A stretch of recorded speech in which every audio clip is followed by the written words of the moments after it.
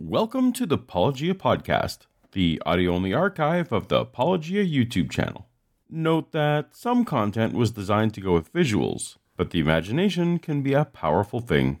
If you enjoy the podcast, please consider giving it a 5-star rating on the podcast app you're using now to help us reach more people. Or, since this endeavor is ad-free, consider going a step further and supporting us for as little as $1 a month at patreon.com/apologia. But for now, let's get to the episode, posted October 3rd, 2022, titled How to Come Out as Atheist/Non-Religious, featuring Neil the 604 Atheist. When you've deconverted from a religion, and you want to tell your still religious friends or family, it doesn't matter if you're 16 or 66, it can be difficult or even dangerous. Well, in this video, we've got you covered with the best coming out tips that we've learned from talking to hundreds of formerly religious people. I always ask them this one question. I say, if you could go back in time and talk to your younger self, what advice would you give your younger self? We've got counsel for before, during, and after your tough conversations, so let's get to it. I'm Paul, a former Christian who looks at the claims of Christians, and joining me today is Neil the 604 Atheist, a man born to Catholic parents, but it's you don't have kids outside of marriage kind of thing, so I was put up for adoption. I was raised in the Jewish faith. I do a little show called Deconversion Stories, and I've talked to over 450 people about how they found their way out of their former beliefs. A lot of it can be similar, but every story is unique. Before you make any kind of overture, there are a few things you can do to prepare your mind and your psyche to be ready for possible negative reactions, or even positive reactions. Morality does not need to be attached to your former beliefs. Morality doesn't come from religion. It's your actions and your impact on others that make you good, not blind adherence to rules. There are many, many people out there that have never been religious that are upstanding moral citizens. You deserve to be happy and intellectually honest and having amazing experiences. Your post-religious life isn't rebellion or wanting to sin. It's embracing whatever makes your one and only life the best. You're not obligated to suppress yourself to meet someone else's expectations. Remember that outside of church, your pastors or priests or whatever you had, they really don't hold any power outside of that community. The imagined consequences that they can threaten are irrelevant to the new people you will eventually find. You don't have to defend yourself. You're informing people about your decision, not inviting challenges that may be emotionally charged. You don't owe anyone access to your thoughts or process. I wouldn't try getting into sort of debates about stuff like that. Particularly that day. You don't have to fix other people. Like, you don't have to drag other people with you. It's natural to want to rescue your loved ones, but your first responsibility is to yourself. Secure your own air mask first. Maybe they will follow, but it will take time and circumstances outside of your control. Not your job. And at least with every conversation that I've had with people, you find out that they've left you behind. You've been kicked out of the community, or you've been disfellowshipped, or something along those lines. And that's going to sting too, right? You can't predict how each individual will react, but some will choose distance. This is an awful reality, but a little less awful if you're prepared for it up front. And some may return to you in time, as long as it's not you closing the door. And most importantly, even if you don't see it now, allow the thousands of us on the other side to assure our former selves it'll eventually get better for you.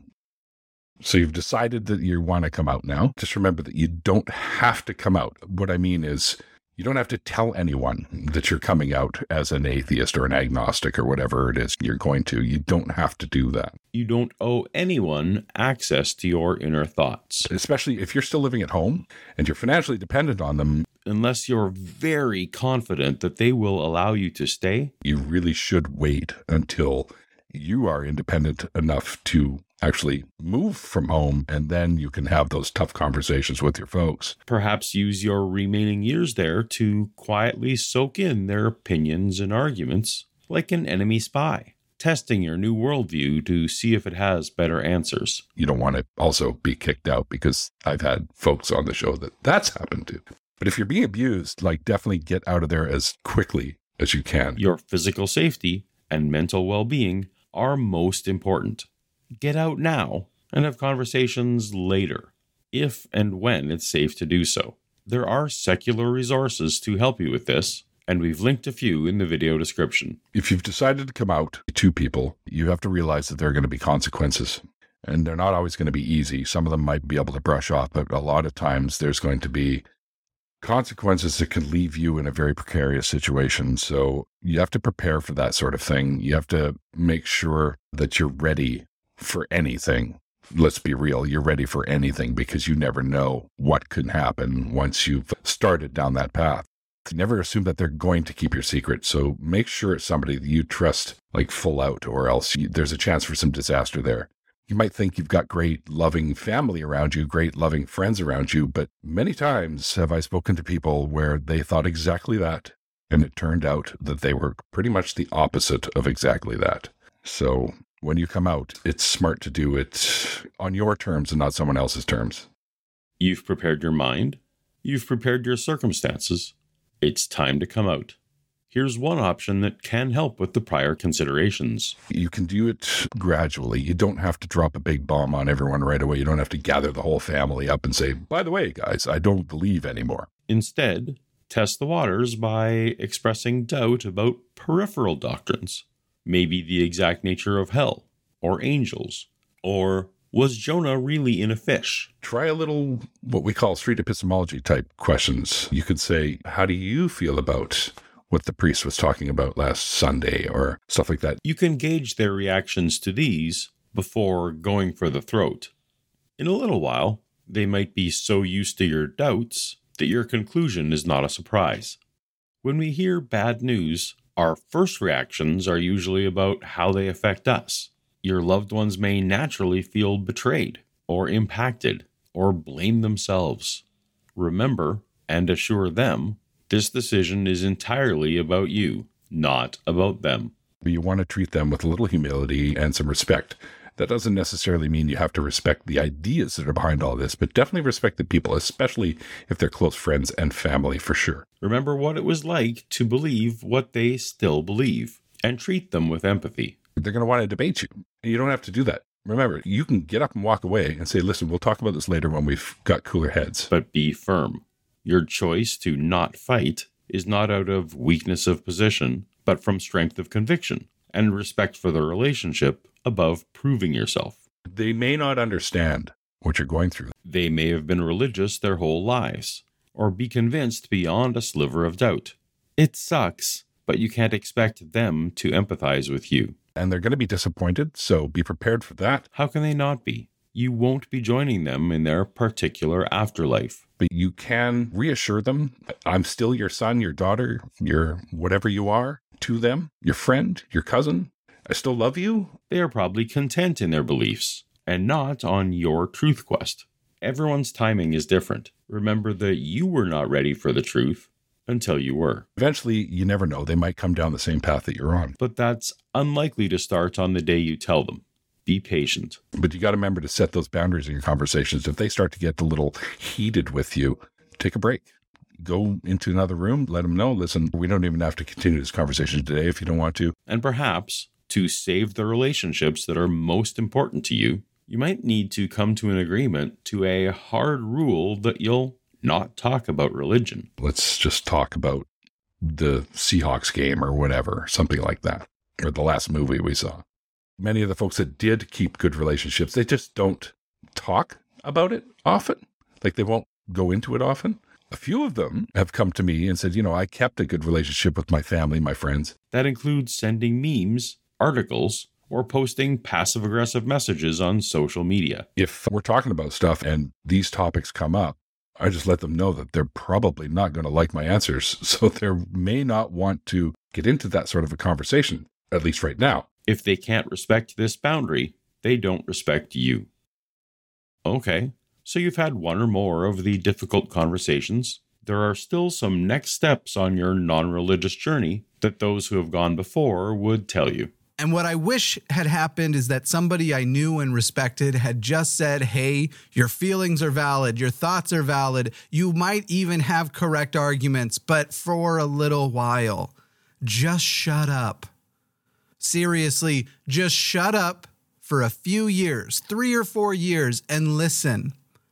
That way, on the other side of it, you can engage with people in ways that might have had an opportunity to work on you. And while you're doing that, You're this nice new freshly polished atheist. create a second anonymous account on your social media platforms of choice dedicated specifically for honing your new non-religious identity. You can make up a pseudonym for yourself if you like I did with the 604 Atheist. This has several advantages. The first is to spare your still religious loved ones some grief. They don't need to be constantly exposed to your process and your harshest criticisms.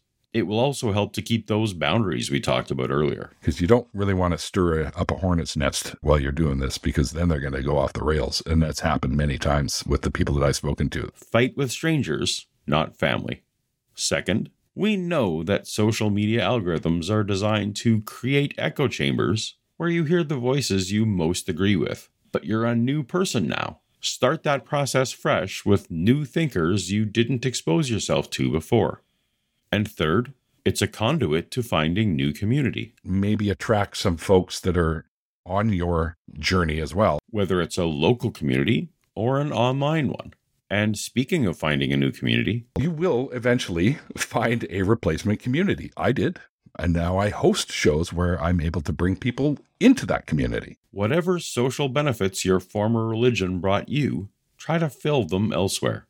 And this new community doesn't have to have atheism at its center. Take up a new sport or hobby. Find a group that likes the media you like. It can be whatever you want it to be. Just find a group of people that you're comfortable in chatting with about stuff like that. You've rejected something, your former religion, but you don't need to be in a rush to immediately replace it with a new worldview. You want to make sure that you're comfortable with who you are. That's the most important thing, is you have to be comfortable with who you are now. There are a lot of labels out there. Atheist, materialist, philosophical naturalist, determinist, spiritual, liberal, moral relativist, and on and on.